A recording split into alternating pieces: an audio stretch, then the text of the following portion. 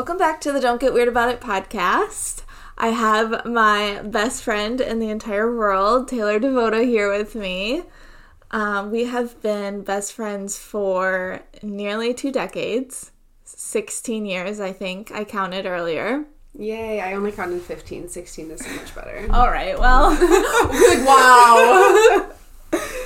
Wow. So, to start, can you tell us a little bit about yourself, who you are, what you do, how we know each other, all that? For sure. My name is Taylor Ann Devota, and I'm 26 years old. I grew up in Perry, Michigan, and Em and I went to school together from like middle school on. I work as a response coordinator. I live in Grand Rapids, Michigan. I am engaged. I have a whole bunch of pets, and I like to do plants and like go for walks and stuff like that in my spare time, I guess. When we had, in 5th grade, there were like 2 elementary schools in our school district, and I went to Shasburg Elementary, which was the country elementary school, and Emily went to Perry, which was like the city town elementary school. And in 5th grade, like they had a program where those 2 schools would meet early in the morning for like the band students. So I met with Perry elementary school students, like Shasburg and Perry met, whatever. That's when we were introduced, prior to when both elementary schools joined in middle school. And so I like had that advantage, and I had like that relationship with Emily and Lisa and Haley. Like we were all kind of like friends through both basketball and band when we went into middle school, and we've literally been best friends since. Emily and I have been friends through everything pretty much together. So yeah. Truly like the sister in my life, and yeah, same now. And that's my relationship with Em, and death has impacted me through my adolescence and into my adulthood. Yeah, pretty regularly, unfortunately. So far, the people that I've interviewed, which has only been 2 other people we've interviewed here, have 1 or 2 main reasons that they're being interviewed, right? Like, I know that this person has died in their life. I know that there was X, like, huge traumatic thing that's happened. And so I knew that they would have a unique perspective and be able to be interviewed. But the thing that I've found that I like to start off with to kind of add, like, context and a base level is to share your first ever experience with death in your life, in whatever capacity that was. So what was that for you? I actually had 2 events that, like, the first was the passing of my grandpa Devota, Larry Devota. He passed in 2002. He passed at 59 years old. He was very, oh, wow. He was pretty young. I didn't know that. And he had a liver, disease. So he had a health complication that ultimately led to his death. I was really young, I believe only like 9 or 10 when that happened. But I seen how impacted my grandma Betty was, and that is like who I remembered the most being sad. Like when I was young, death meant sadness, you know what I mean? Yeah. And I remember seeing that emotion, seeing my grandma feel that emotion. You know what I mean? I don't know if I personally felt that emotion. I remember crying and being like sad at the funeral, but it was just because all the adults, like all my leaders around me, were like sad in that moment, I think. You know what I mean? After that, Labor Day 2004, Anne passed, and that is when I feel like I had my first like actual individual emotion and like individual experience with death, because it was, my mom told me, because you had told her, because I was away that weekend, and my mom told me, and she was devastated, and I'm sure that she actually probably was very, like, she probably cried when she told me, but I remember like being taken over by sadness in that moment, and being like, that doesn't make sense, like, we're young, you know what I mean, like, that that was just like so like surreal. And like after that, the emotions like involving death and grieving were then like a part of my life. Yeah. Because we were best friends.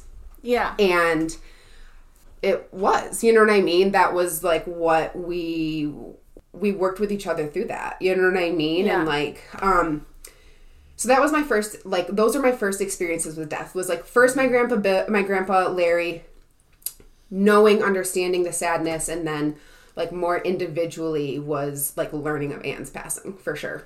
Okay. Yeah. When did Grandma Betty die? Grandma Betty died.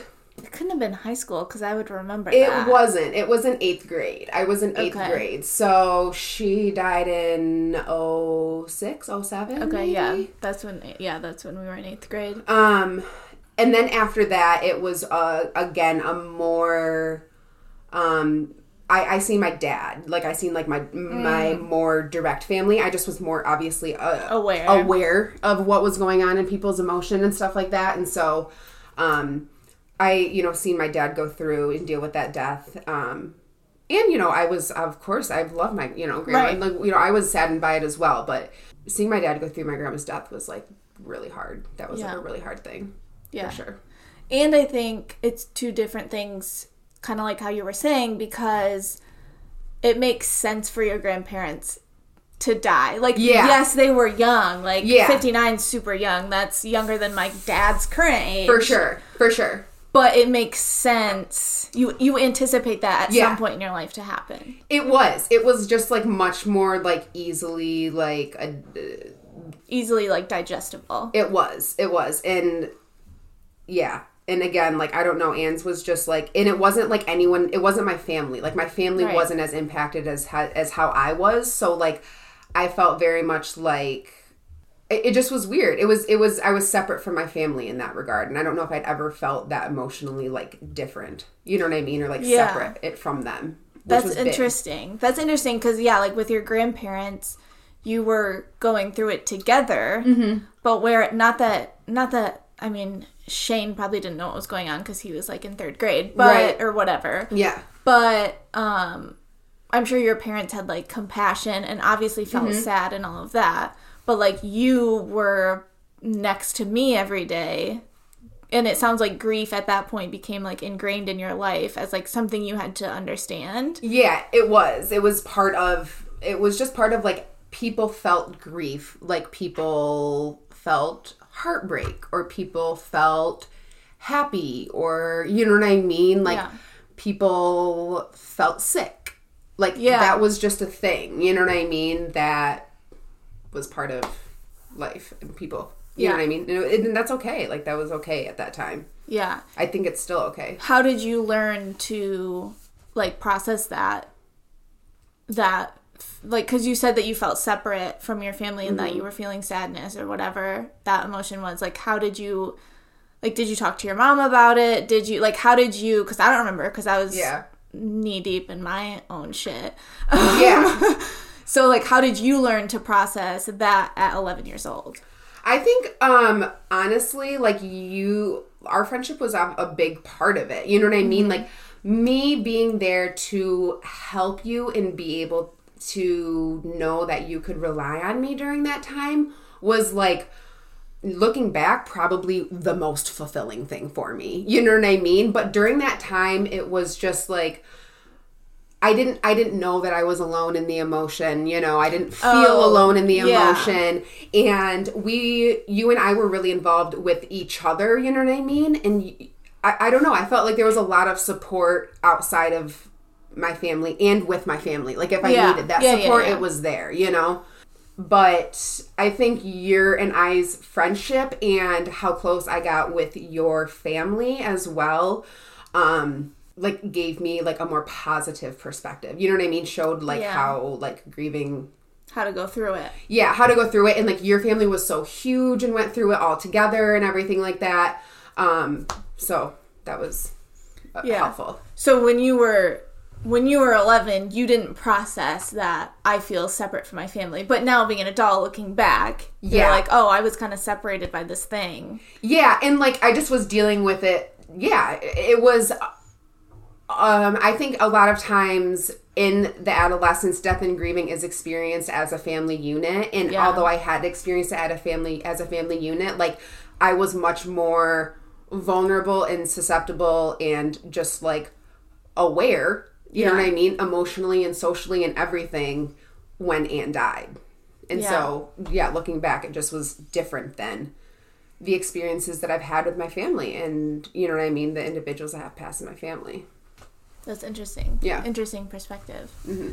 Yeah, because, like, you and I mean, we talk about everything, like, whatever. But we don't, I feel like there's, like, we've never talked about that. You know what I mean? Yeah. Like, we talk about, like, 6th grade or... Yeah. And I think selfishly, when we talk about that, the conversation usually surrounds me and how I felt instead of how you felt. And that's something I've become aware of recently, is how, like, those things affected my friends. Not just Anne's friends, like my friends too. For sure.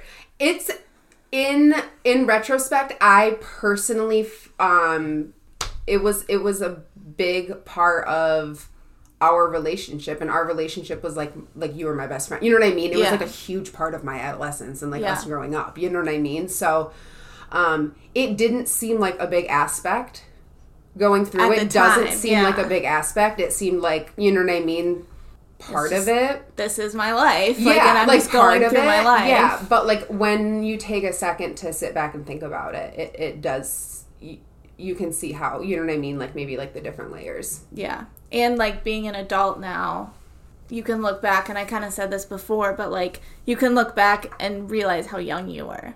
Yeah. Because when you're that young, you don't feel that young. You don't feel that young, and it just... Yeah, you don't feel that young, and you don't even, like, look at being that young as being, like, a thing. You know what I mean? As you had said with Laura, like, you look at teenagers now, and it's like, those are actual kids. Yeah. Like, they can't do, you know, they're not adults. Yeah. So. Yeah. When you're in it, it's just your reality, and you're just figuring it out. But 100%. Hindsight, it's, like... Way different. Way different. So, I kind of... had a next question written out, but we just kind of talked about it. But I find it interesting to talk about what it's like having such a close friend have to go through it like that, like go through grief and how it affects, because when I was in middle school, it was like incredibly difficult for me in terms of dealing with grief. So like everyone around me was always like, you're so strong, I don't know how you do it, whatever. But like 6th and 7th grade were really tough for me, and I was like depressed. I wasn't sleeping. I was seeing a therapist every week and like being taken out of school to do that. Yeah.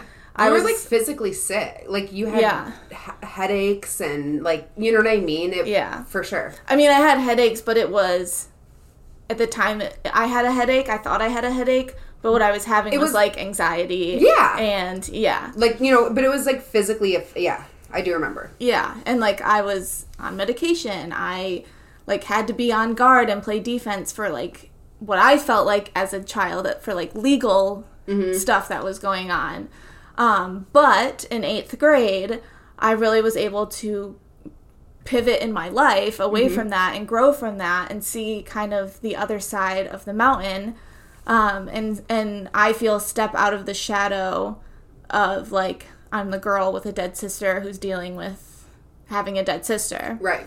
And you and I haven't talked about this much, but and I think my parents will attest to this as well, but like you were a huge part of my ability to see the other side of the mountain and to kind of like get through it and like turn that corner. Saying just like a ton of stupid phrases all of the next step analogies I have here. I don't think there was something particular that happened like in our friendship or whatever. I feel like in 8th grade, like you and I did get a lot closer, or like you and I were kind of like, oh, like this is my like my one true like best friend, ride or die, like that's how this is gonna be. Like for I feel like that was solidified for some reason in 8th grade. I don't know why. Right. But it helped pull me up, right? So did you feel some sort of obligation to that? Like, I don't want to say to be my friend, because, like, we were already friends. But, like, did you feel some sort of, like, responsibility of, like, oh, I have to help her, like, figure it out? or anything like that. I never felt that way. And, like, even when as I had stated earlier, like, looking back in retrospect, like, my, like, just, like, innate, like, I will protect Emily, you know what I mean? Yeah. Like, she's my best friend. Like, we, like, have that, like, kind of, like, protection of one another. Like, that, I think, brought me value. The fact that you were struggling and that you and I, like, together found light, you know what I mean? Or that you found light separately or that whatever, was, like, that was fulfilling to me. Yeah. I'm still very much like that. You know what I mean? Like, I like helping people get to whatever they want, you know? So I don't know. I don't think that at all. Yeah. I never, ever, ever had that thought until you just asked me. So, no, I don't think that. I thought that ever. Okay. Good. Our friendship's real. Got it. Kind of moving on from, like, that portion of life. But I kind of wanted to set, like, the foundation of both that experience with death and then also our friendship for people listening who might not know. So, flashing forward to senior year of college. Can you give a little backstory about that and your loss that you experienced? Yep. So, our senior year, it was 2014. My dad got sick, and he was diagnosed with stage 4 pancreatic cancer. He was diagnosed pretty much like Labor Day weekend. And passed. Really? Yeah, Great weekend. Yeah, great weekend. We love Labor Day. Thank God 2019 come and gone. Yeah.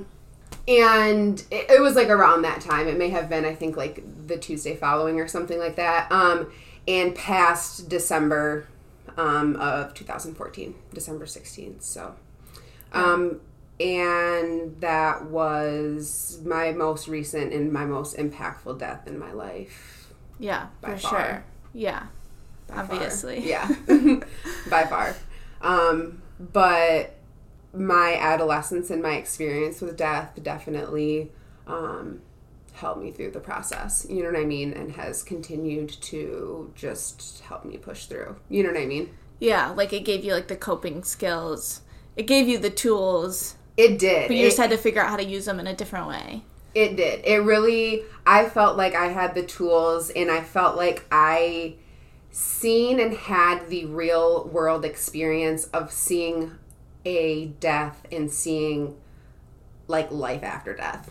You know what I mean? Like, seeing the new normal actually become a new normal. Yeah. You know? Because that was, like, a stupid phrase that everyone loves.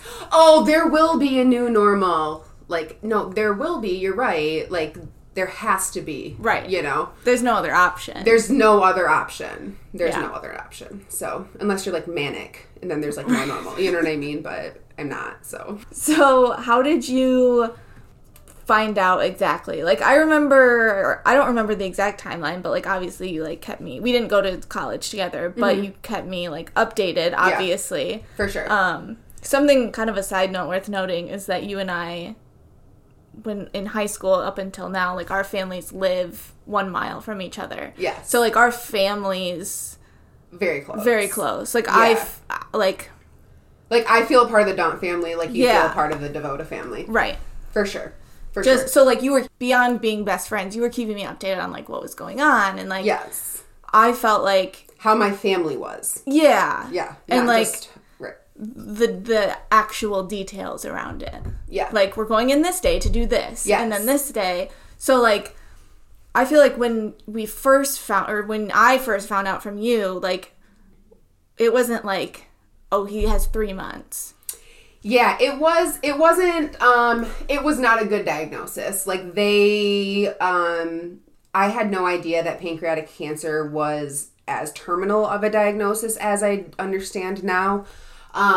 Especially at, like, a stage 4, you know what I mean? At, like, the point of it being stage 4. So, my ignorance was absolute bliss in that moment. I had a lot of hope because my grandma Betty had cancer, and she had fought cancer, been in remission, had it come back, fought it. Like, she had a long fight a very long fight with breast cancer.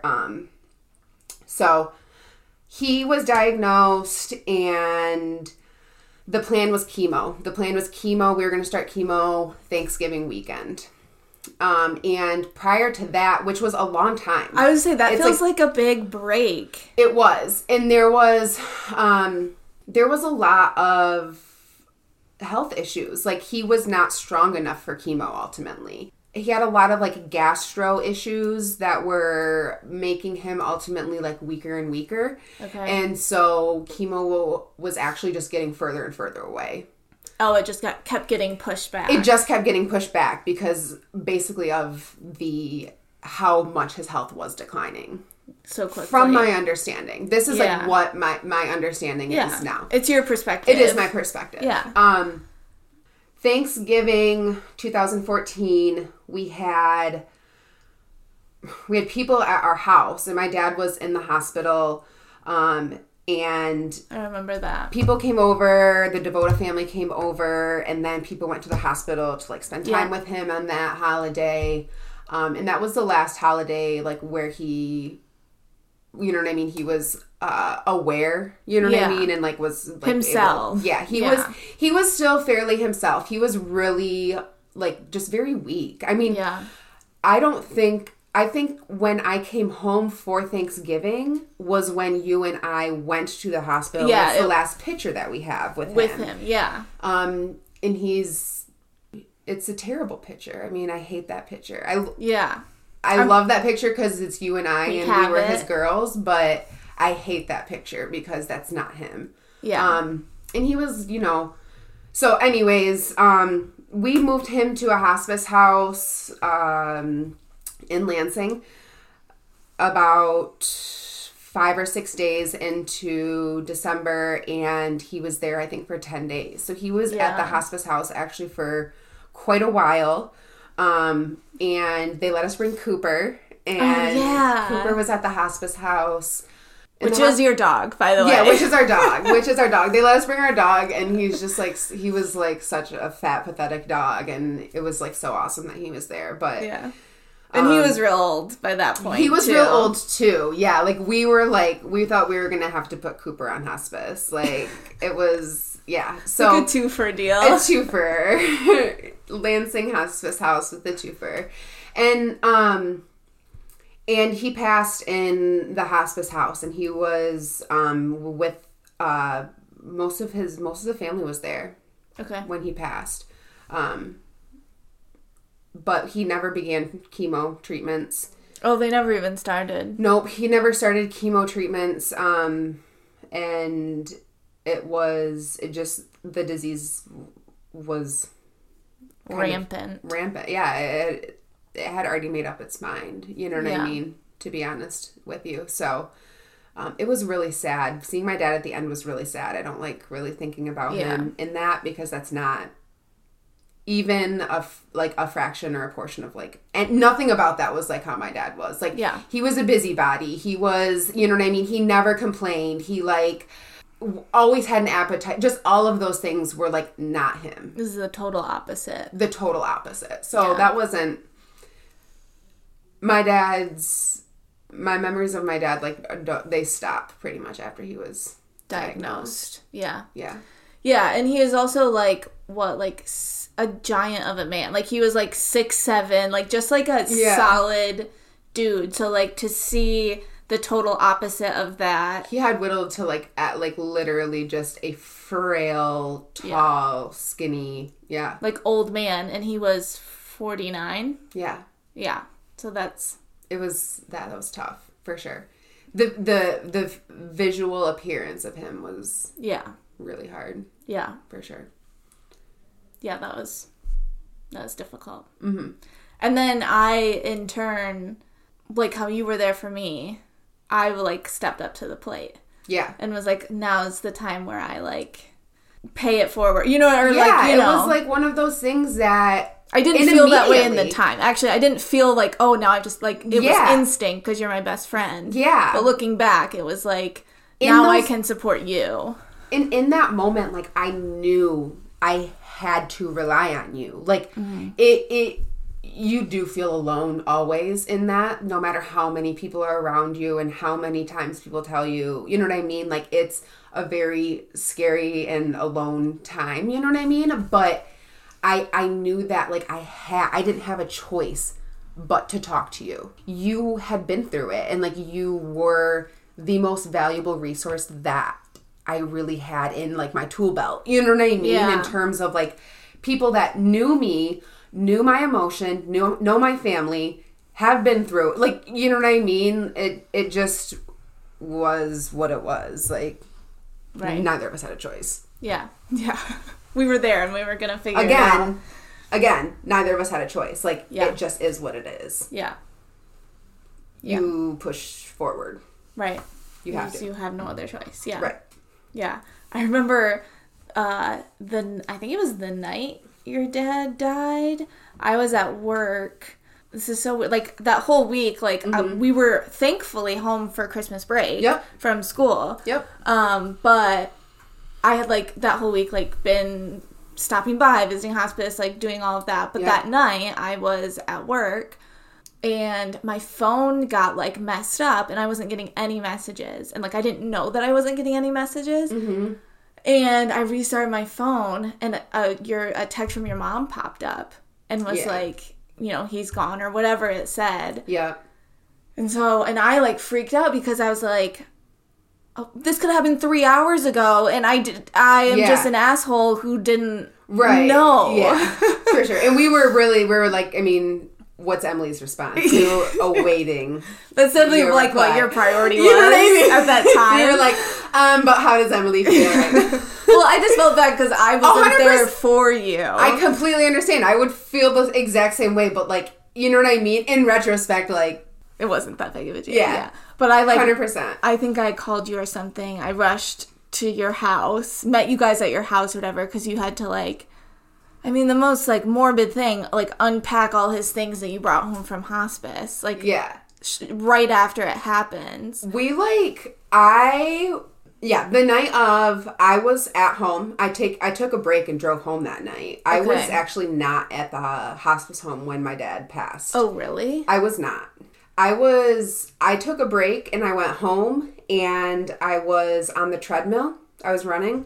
Of course. And my Aunt Pat called me, or my Uncle Steve, I don't remember who, but they called and they were like, "Hey Tay, like, you need to come. It's looking to be the end." You know what I mean? Like, it's looking like he's gonna be taking some final breaths here. And on my way to the hospice house, he ultimately passed. He passed, I think they said, like, 9 minutes or something. You know what I mean? Right before I had arrived, everyone was still there. But we literally didn't stay at the hospice. I don't think I was at the hospice house for 1 full hour. Really? Not for 1 full hour. I got there, like, shortly after 9 p.m. and I don't feel like I was there for even an hour. Oh, yeah, no, because it wasn't that late that I got to your house after work. Yeah. Because they pushed you out, or because you guys were like, there's no point? Like, you know what I mean? Did you all feel like, okay, let's... I have no recollection. I'm sure that we were like, let's get the out of here. Yeah. I'm knowing my family, mom, like, we were like, and we're out. Like, this is done. Like, there's no need to sit in this anymore. No, absolutely no need. Yeah. No well, need. and your mom. I mean, everyone spent a ton of time there, but your mom was... The amount that my mom sacrificed to... Like, she didn't sacrifice anything. She was doing what she was supposed to be doing. But, I can't imagine how eager she just was to be home. Go home. Yeah. And be herself. And, you know what I mean? Just let reality be. Yeah. Yeah, I remember, like, helping your mom unpack, and, like, I don't remember where Shane was. I think it was just us three at the house. Your mom, me, and you. Mm-hmm. And we were unpacking, and it just didn't feel real, obviously. Even though, like, very different from my situation, like, you knew it was coming. Yeah. You know what I mean? Like, yeah. It didn't feel like we were actually at the end of that, though. Like, that, it was all done. Yeah. Like, the whole thing was, because, like, you're still in shock. Yeah. Because, like, what just happened? Like, you blinked, and then, and, like, obviously, you didn't anticipate him going that night because you wouldn't have gone home. Right. For sure. So, like, there's still a shock value, obviously, involved in that, no matter how prepared Definitely. it appears to be. For sure. For sure. It just seemed endless. Like, I personally was very checked out. I wasn't checked out. I was very at terms with what was happening prior to it happening. I was very much, like, I knew that what we were waiting for was for my dad to die. Like, in hospice, that's what they're there for. Like, right. And my grandma, Betty, did hospice as well, and she did it at home. And I just remember it was like, it just was hard. You know what I mean? Like, you're waiting. Yeah. You're literally waiting for someone to die. You're waiting. Like, so I don't know, like, if I just was like, yep, that's very matter of fact for me. Like, this is this. You know what I mean? I'm going to start moving forward. Or if it was just like, I'm going to actually, like, the death is just going to be the death and I'm not going to pay attention to it. It's just, that's just the result. You know what I mean? And we're going to, like, move forward. Yeah, so you just accepted it. It was the result. It was like the cancer has taken over my dad. Yeah. Like, the result of the cancer taking over my dad is that the cancer will take over. Like, you know what I mean? Like, the cancer will lead to death. Like, it just is what it is. There's no, there was no questioning it. And, like, seeing it all happen and, like, seeing the decline, like, there just wasn't a lot of room for questioning it. You know what I mean? It was very, very harsh reality. Yeah. You know what I mean? But reality is reality. Yeah. Whether it's good, bad, happy, or sad, Yeah. So, it was very black and white to me.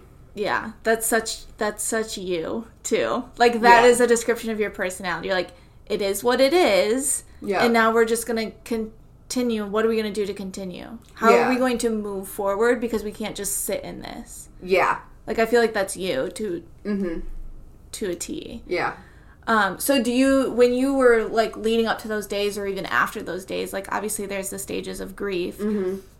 Do you feel like you had to move through those, or do you think you moved through them quickly before his death? Because you said that you accepted it, which is kind of, like, the ultimate, like, part that you want to get to. Mm-hmm. So, like, was there, like, the bartering of, like, that's one of the stages of grief is, like, bartering with God or bartering with whoever to be like, well, if you just let him heal, if he can just heal, if there can be some miracle, like, I promise to do X. Like, was there any of that, or was it just like, this is what it is, like you said? There was never a bartering for me. Yeah. I don't think there was ever a bartering for me. I mean, aside from, like, I remember thinking, like, there was always the I wish this was me thought. You know what I mean? Or, like, this could be me instead of him thought. You know what I mean? But there was never if he gets better, like, I will be this, or I will do this, or, this will be because he's better. That wasn't really a thing. He wasn't going to get better. Yeah. And that was the truth. Yeah. That was the fact. Yeah. In my head. So do you feel like you had to move through those stages at all, like, through the grieving process, or do you think you had already kind of quickly moved through them because of your like, specific circumstance of, like... I think I quickly moved through some of the grieving. I think the early steps of grieving I moved through, I accepted. I think that I struggled on the other end with the creating the new normal and understanding that all of my life that was disrupted following my father's passing, the thing, what I thought was my normal and what I thought was, all peachy and everything like that was disrupted around me. Like, those are the new normals. You know what I mean? It's not disruption anymore. It doesn't feel like it's disruption anymore. Oh, like, yeah. That is just my new normal, because it was such a big change. It felt like, on the back end, I had to work harder because on the front end, maybe, you know what I mean? Yeah. I expedited myself through those, or I was so very black and white about it. I didn't leave a lot of the space for that gray area emotion, and that is, like, also just as real as Yeah. the stage 4 pancreatic cancer diagnosis that my dad had, is the, you know what I mean? Like the waves of emotion and like the emotion and the ups and downs and stuff. So, Yeah. So, like, you were up until, like, Christmas or whatever, like, you were through the fall and all of that, you were in, like, a fight mode or, like, survival mode of, like, we have to do this and then this and this is happening and now we have to do this and now, but then afterwards you had to, like, all of those things that were disruption fell silent, and then, but it was like, this is just normal now. Yeah. Like, Dad still isn't home and he's never going to be. Right. And yeah, that was, I think that, and just like supporting, figuring out how I could like support other people around me was a big thing as well. You know what I mean? Your family. Yeah, my family, my mom especially. You know what I mean? Considering like her and I are extremely close. Right. I took all of her grief onto me. You know what I mean? As much of her grief as I could take from her, I would, and still to this day would take from her. But her grief is her normal. You know what I mean? Yeah. My grief is my normal. Yeah. I can't feel my mom's grief for her. You know what I mean? I can't process my mom's grief for her. Yeah. And she can't for me. You know what I mean? We're different. And it's also a different, like, I understand what you're saying. Yeah. But it's also different because he was your dad, which is, I mean, obvious. I'm saying the obvious, but like those grief lines are so different, so that you can't take that much from her. You can't take that on. She still has to go through. It's completely, I absolutely agree. So there's that, and because like, I don't know, it's like in your head, it's like, this is my family unit. Yeah. But when you really dissect like the relationships, it's like, no, like that was my mother's partner. Like, yeah, it's still, I think that like most of my emotion is surrounding that in that relationship, you know what I mean? And just the grief that is involved with that relationship, because I can't imagine. Right. That, you know what I mean? So you feel like currently, in my current state, you feel like you have, because you're like such a compassionate person, like more of your grief is for, like, you know, your mom is going through this, and that is what makes you, yes, I don't want to say more sad, but like currently you're grieving the fact that your mom has to go through this more than the loss of your dad. Yeah, because the loss because the loss of my dad now is very black and white. Like, my dad has passed, you know what I mean? And we have, again, created this new normal, but part of that new normal is, you know what I mean, is my mom being without her partner. And, like, her that's, like, the worst. It's terrible. Yeah. I can't imagine any of that level of grief, but because I loved my mom so much, and because her and I are so close, and that's just the way that we work, you know what I mean? I want to feel her grief. She kind of wants to feel mine, and that's, we say the same thing to one another, you know what I mean? She thinks it's so sad that Shane and I have to grow up without a dad, and I think it's really sad that she doesn't have her partner, her best friend, her partner, you know what I mean? So it's just our personalities, you know what I mean? My mom and I have that same kind of personality trait. You're very much the same. In that way. Do you guys talk about it a lot? We talk about it all. Like, we talk about my dad, and, like, we talk about it all the time. Yeah. We talk about it a lot. And I would say, use each other as outlets for, you know what I mean? Times when we feel very alone, or, you know, feel like misunderstood or whatever. But yeah, I talk to my mom about all of that stuff, and we benefit from talking to each other, I think, you know what I mean? Yeah, of course. For sure. Yeah, I just realized we're like, it's almost 5 years. It'll be 5 years this December. It will be 5 years without my dad, and that's crazy. It's absolutely insane, but I feel settled enough. You know, I don't know if 2 years ago I could have been like, and this is my new normal. You know what I mean? Yeah. I don't know if I could have been confident enough or settled enough or comfortable enough to accept this new normal. Yeah. And accepting the new normal is like literally 90% of the battle. Yeah. Because if you're fighting it that whole time, you know what I mean? Like, that's exhausting. and you're not finding happiness and you're not finding fulfillment. So, like, accepting the new normal and, like, that's been huge. Yeah, so huge. So that's kind of like two different things, I guess, now that you're saying it. Is like the acceptance of the fact that your dad is going to die or is now dead versus when you're talking about stage of grief, like I was saying earlier, the acceptance of the new normal. Like that's like it's like two different diagrams. It is. Almost. So it definitely is. It's interesting that you say that. So I remember when we were at the funeral home, we were loading up the flowers. I don't know, it was like after the funeral or something. Yep. At the end. We were loading up the flowers to take home. And I don't know if you remember this, but the funeral director or someone working there at the end, like, gave you a hug and was like, or something, and to say goodbye, and was like, I'm so sorry you have to go through this. Like, you're way too young for this. Do you remember that? I don't know why that stuck with me. I don't remember him saying that. I don't remember saying that. I didn't feel too young to be going through it. That was my next question, was did you in the moment feel like, oh yeah, I am, like, we were 21. Like, I am way too young for my dad to no longer be there for the rest of my life. Like, I did feel that way. Like, yes, I did feel like I was way too young. But again, that was the reality of it. And you were way too young, Em. You know what I mean? Like, what am I? I'm 21 years old. Like, you lost your sister when we were 12, dude. Like, I'm twice the age that you were, you know? Yeah. Like, I didn't feel that young. Yeah, because that's just your reality now. Yeah. Yeah. For sure. Yeah, and I didn't feel like as a third party, that thought, like, of course it was sad and awful and miserable.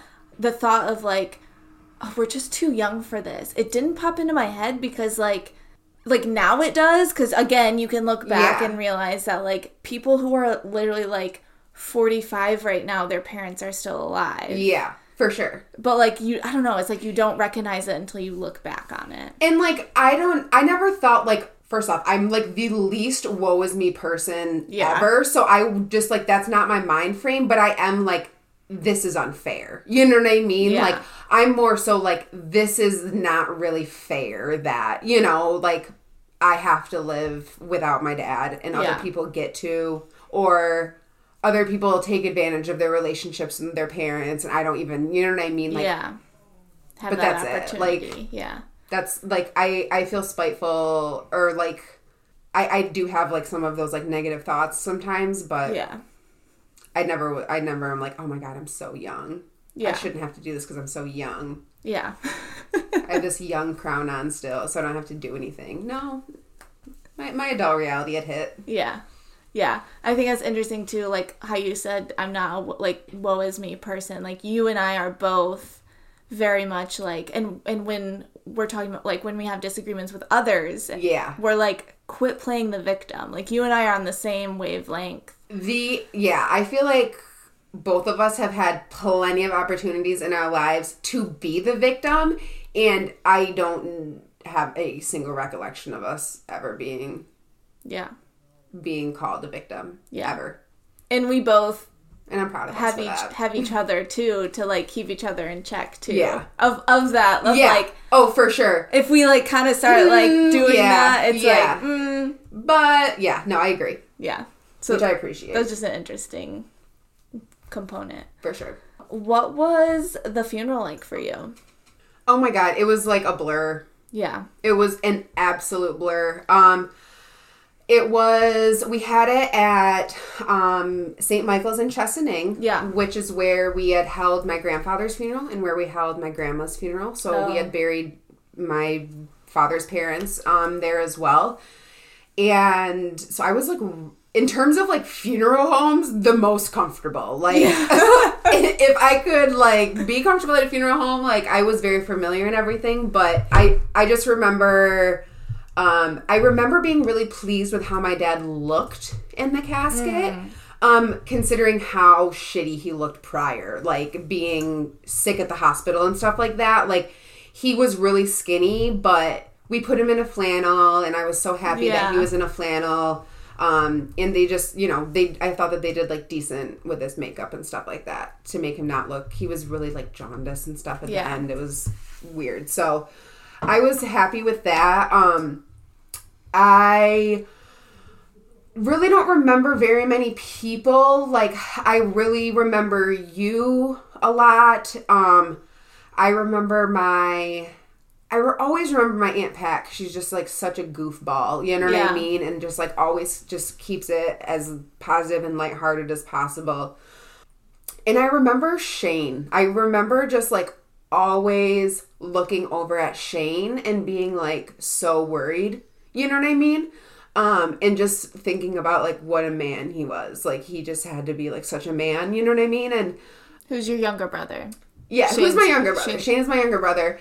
And like, he just still to this day is the closest thing to my dad that any of us have, you know what I mean? Yeah. And so that was really hard.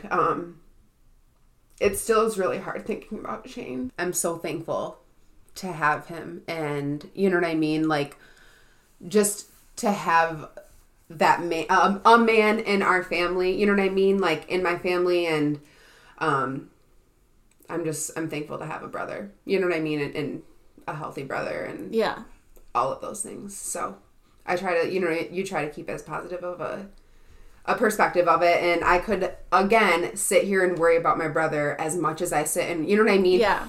Feel for my mom but like, I can't have his grief for him. I can't feel or digest his grief for him. You know what I mean? Yeah. We're both very separate people. And, so. Yeah. And kind of like going back to the relationship thing, like, you both lost a dad, but like that relationship between dad and son is so different than dad and daughter. So it's like, it's still such a different journey, even though you can be there to support each other. 100%. So you can't take that. You can't take that on. Like, it's literally impossible. You can't. You really can't. Even if I sat here and tried all, you know what I mean, effortlessly, it's not. Yeah. It's not possible. So. Yeah. I remember looking at my brother and being extremely proud during the funeral and I never looked at Shane like a leader, and I felt like for the first time I immediately did, you know what I mean? Yeah. Or like just that mannish figure in our family, you know what I mean? And I was really proud of him during the whole thing, but,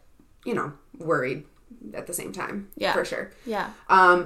I just remember all the people and all of the hugs and all of the, this will get better and I'm so sorry. And I like very, very, I don't remember any of the service. Yeah. I don't believe anyone did a eulogy for my father. I think that was... I think it was just like the priest did it. Yep.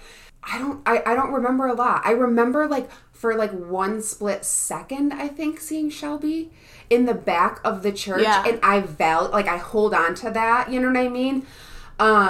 But like I don't remember other people there. Like, I remember the people that like the only people that I wanted to see there were there, and those are the people that I remember. Yeah. You know what I mean? Like, and whatever, like, pretty much. Yeah.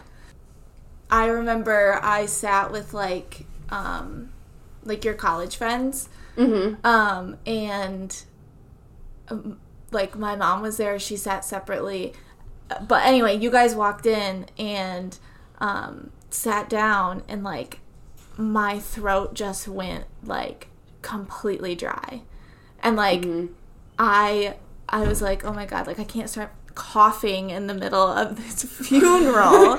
Like a full-on coughing attack. And I didn't have any water. Your nose starts bleeding. Right, like the most standard thing. Right. And so I was like, I have to get up and like go like get a drink of water.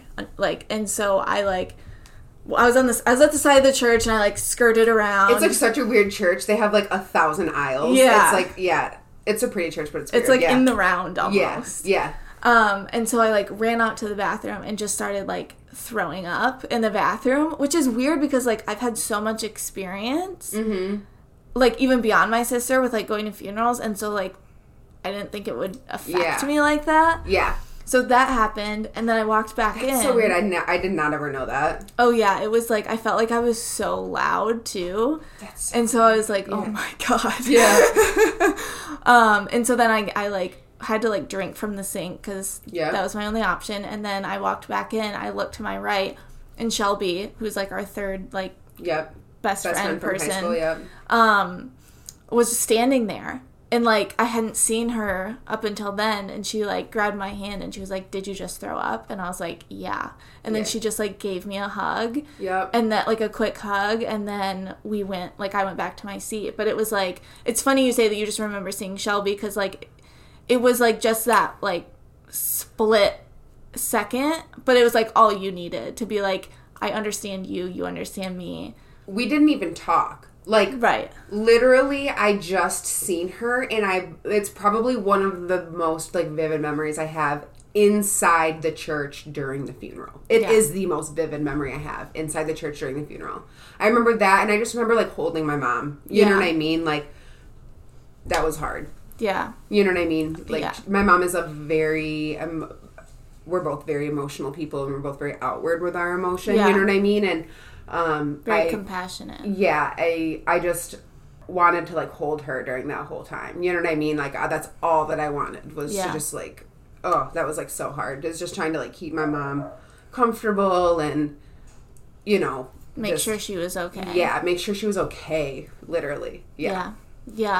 And then we went to the burial or whatever, the cemetery after, and we did, like, a cheers. I remember that. Like, we had beers or something. With Rubeus. And by Lucky brought beers. And we did a cheers, and I had that. I remember that as well. I really vividly remember that. There are pictures. Yeah, which helps. Which help a lot. And there were, like, a lot of, actually, like, our friends from Perry were all kind of in that. That was a lot of, like, younger, you know what I mean? Like, our generation, Shane's crowd, Shane's class, I guess. Like, during that toast. Yeah, like, people there to support you guys. Yeah. Like, to grieve the loss, obviously, but, like, a lot to be there to support you. Yeah. You guys. Definitely. Definitely. For sure. Yeah. Yeah. When you said of that thing about your mom, I remember the funeral we had to go to, like, 9 months later or whatever, and we all went together, and I was sitting between you and your mom. Yeah. And she was just, like bawling because it was the first funeral she had been to since her husband, and I just had to, like, hold her hand.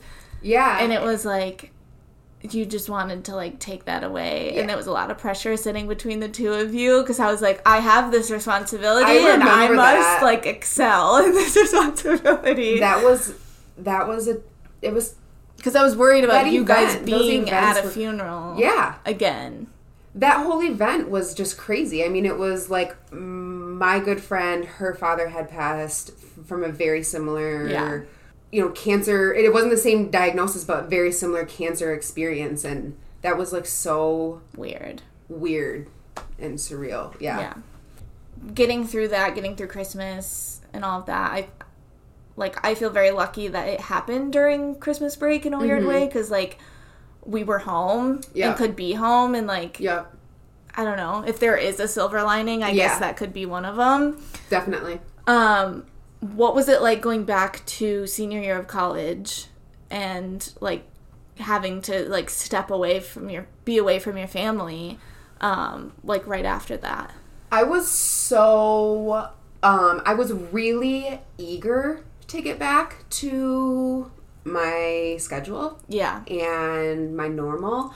But I was really concerned, and I carry a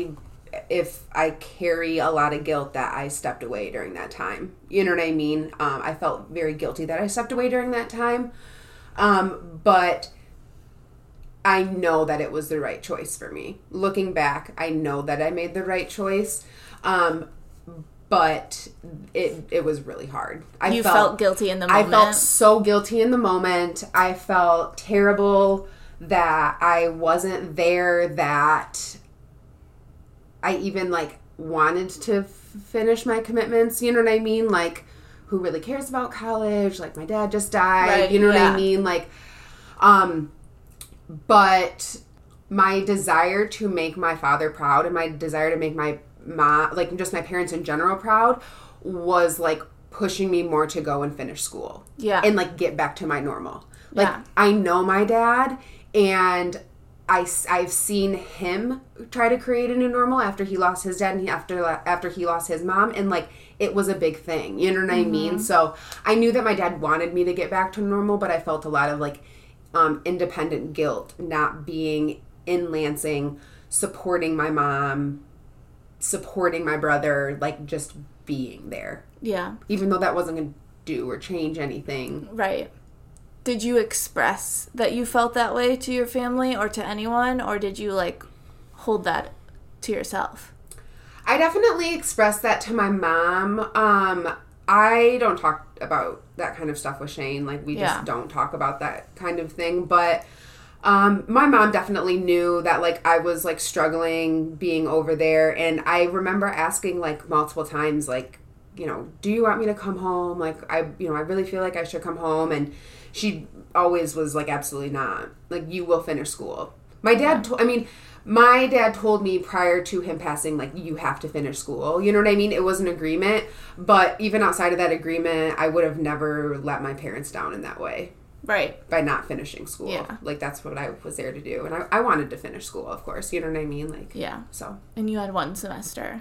I had one semester left. I had one semester left, and like, I enjoyed school. I enjoyed college. Like, that was something that I enjoyed, and my dad enjoyed. You know what I mean? Like, I knew that my dad wanted me to be doing that, you know? Like, we talked about, like, college and learning, and my dad was so supportive of me when I first moved to Grand Valley. I was so, like, I felt so alone. I didn't have friends, and my dad was way understanding. You know what I mean? And so I did it for him as well, to be honest with you. I tell myself that I did it for him. That was like a big justification for myself. Like when you were dealing with the guilt. To make it be okay. You know what I mean?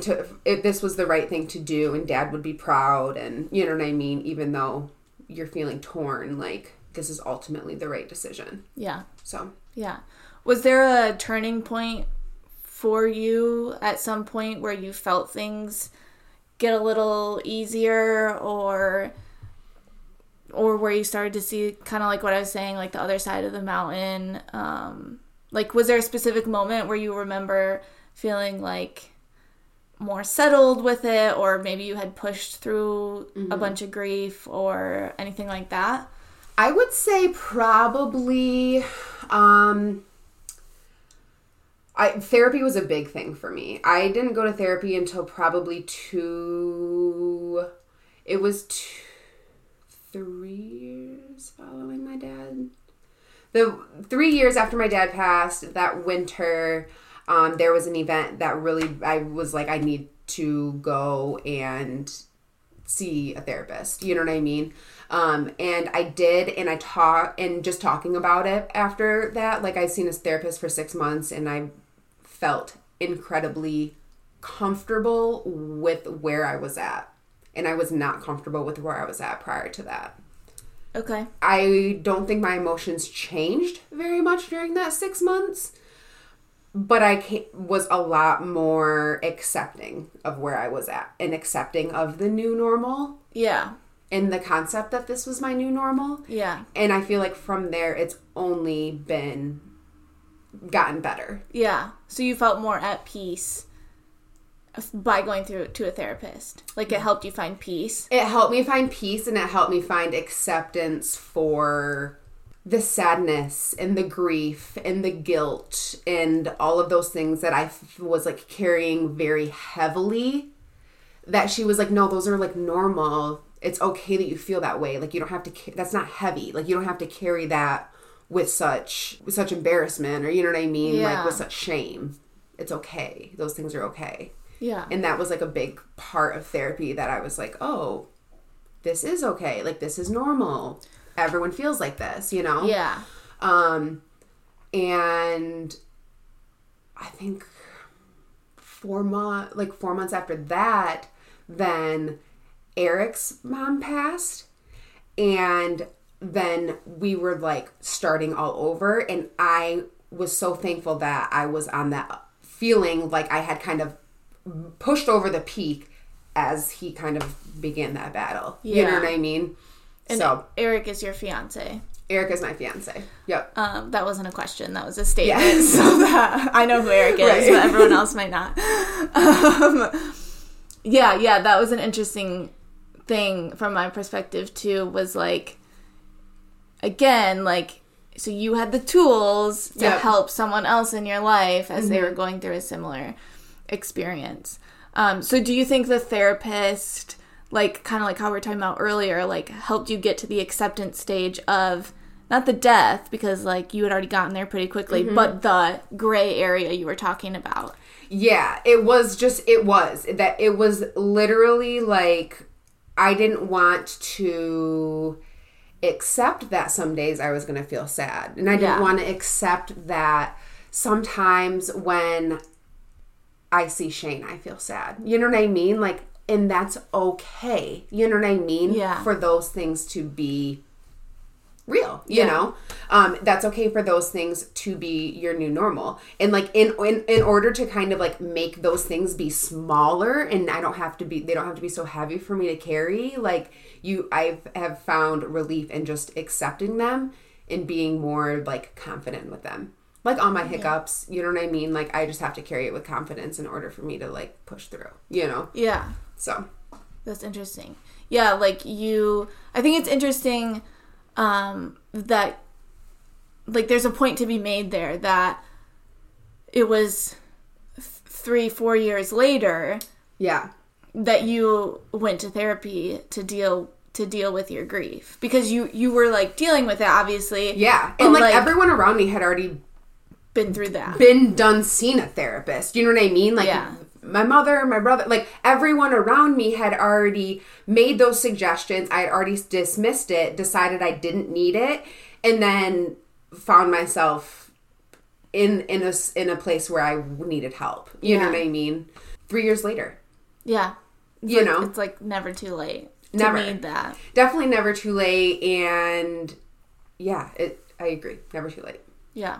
Yeah, and you don't have to feel guilty, like how you and I were kind of talking right before we started this, like, which is part of this podcast, is, like, you don't need to feel, like, other people don't need to feel alone in the fact that they felt sad all day. Yeah. Because, like you said, you had felt, like, guilty about that or whatever. Like, part of this existence of this podcast is to make people realize that, like, so many other people have days like that. Definitely. Or feel that way, and it's normal, and, like, you're not alone in that. For sure. And just, like, different perspectives, I think, you know, having spoken with people like you and your family who have experienced it, and seeing, like, that there's always another side. Do you know what I mean? Like, what we had talked about as well prior to the starting, like, the only thing that is constant is time, you know what I mean? Emotion is temporary. All of that is, like, temporary, but time, like, you know, time continues. It's regardless. It is. So you just got to kind of, like, keep pushing on. Like, that emotion doesn't have to be forever. Yeah. It shouldn't be forever, you know? Right. So. Yeah.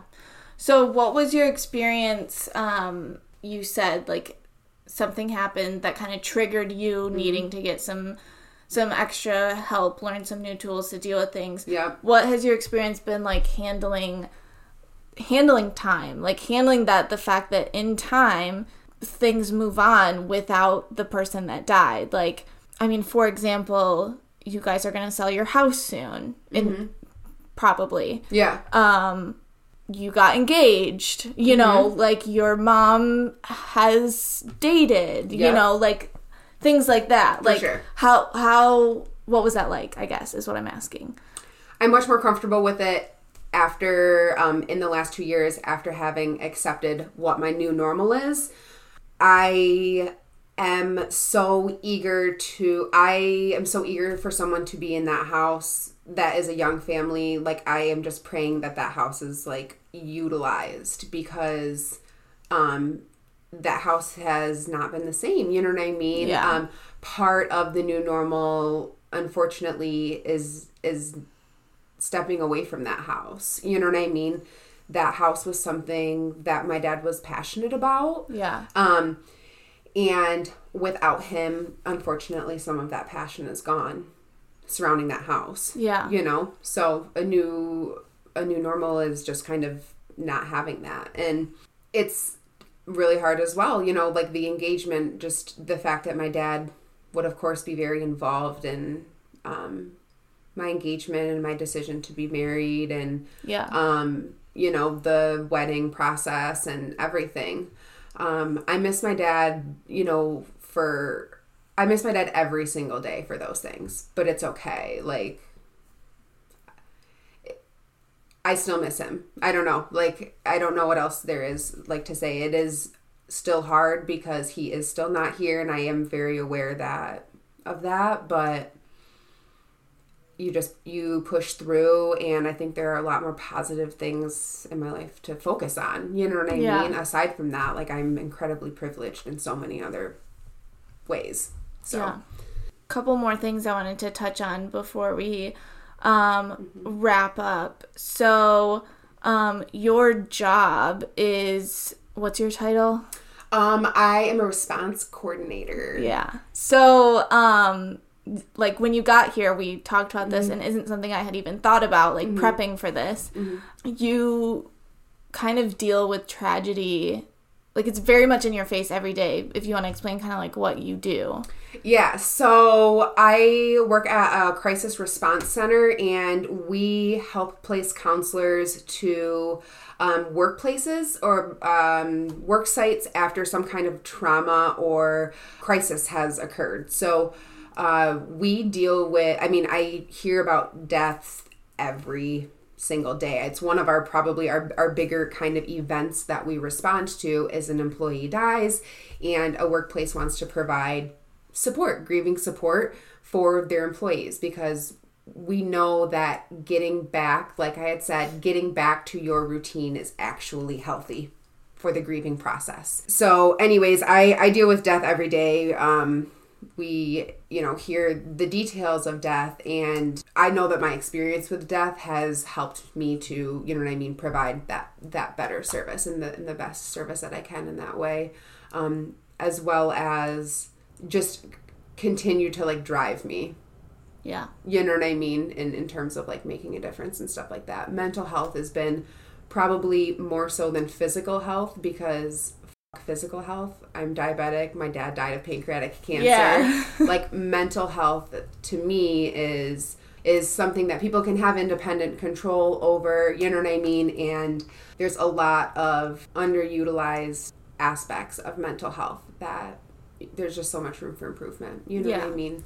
So it's fulfilling in your role to be able to like provide those resources to people, like definitely in the aftermath of whatever happened. Yeah, definitely. Just to be able to use, again, the tools that I have and the tools that like my company has to be able to help people through whatever their crisis is. A lot of times it's grief, but it's not always grief. Yeah.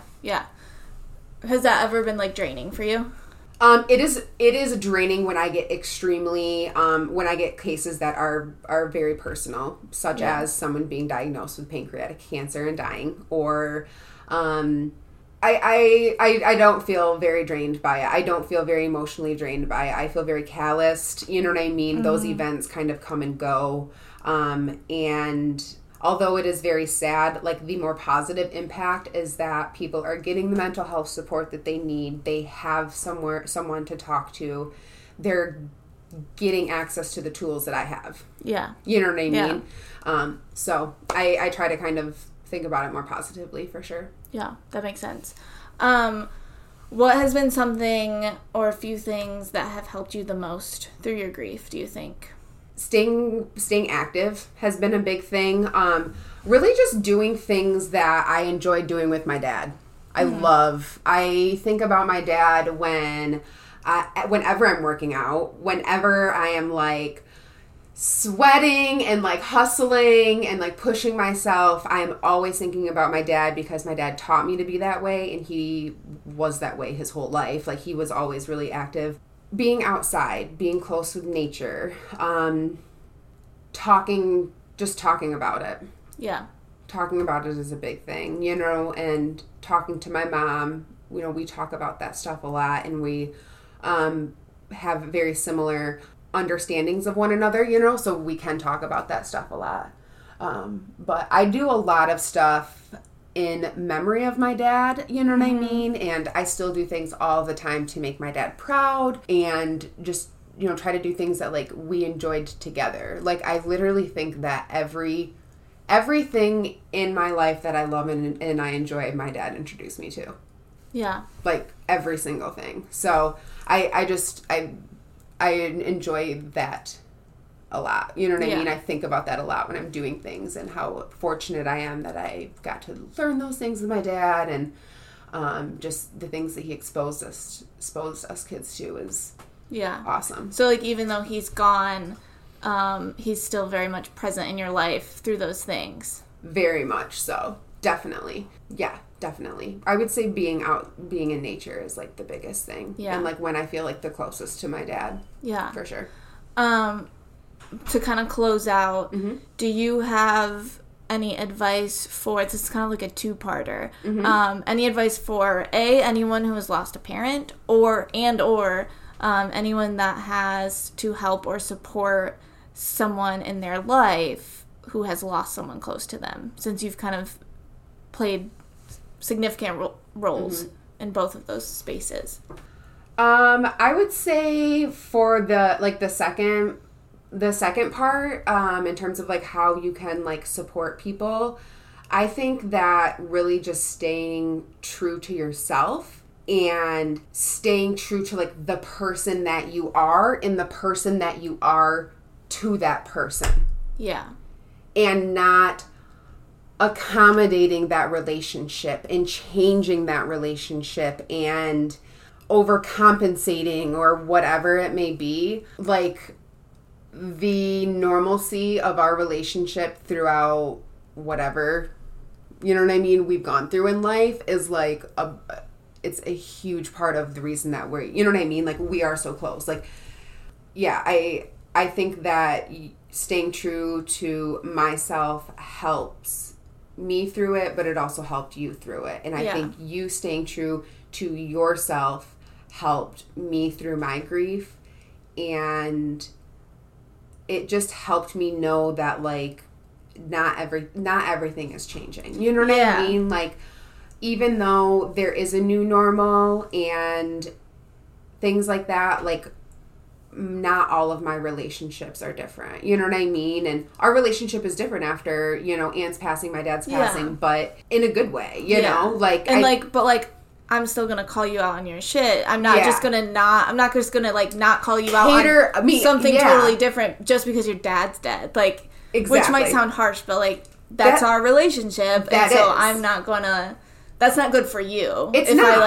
I'm not treat you as a victim, I guess. Exactly. Like, we're not best friends because, like, you cater to all, like, the bullshit. You know what I mean? Like, we're friends because we keep it real. So in terms of, like, supporting someone, I think just trying to support that person in the way that and staying true to yourself while just allowing that person to be themselves as well. You know what I mean? Just being respectful of everyone's space. Stay in your lane, but you know what I mean? Your lane can run parallel to someone's, kind of thing. Yeah. My suggestion for someone that's going through grief is just, like, it's time.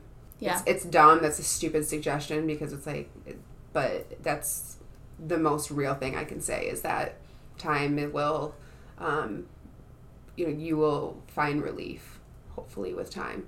Yeah. Just keep going. Keep allowing time to pass. Yeah, keep allowing time to pass, and just remember that, like, remember how, like, I don't remember how low I was or how dark that time was, but, like, I constantly remind myself that, like, I've gotten to this from there. You are a stronger person on the other side. You are a stronger person on the other side. These things happen.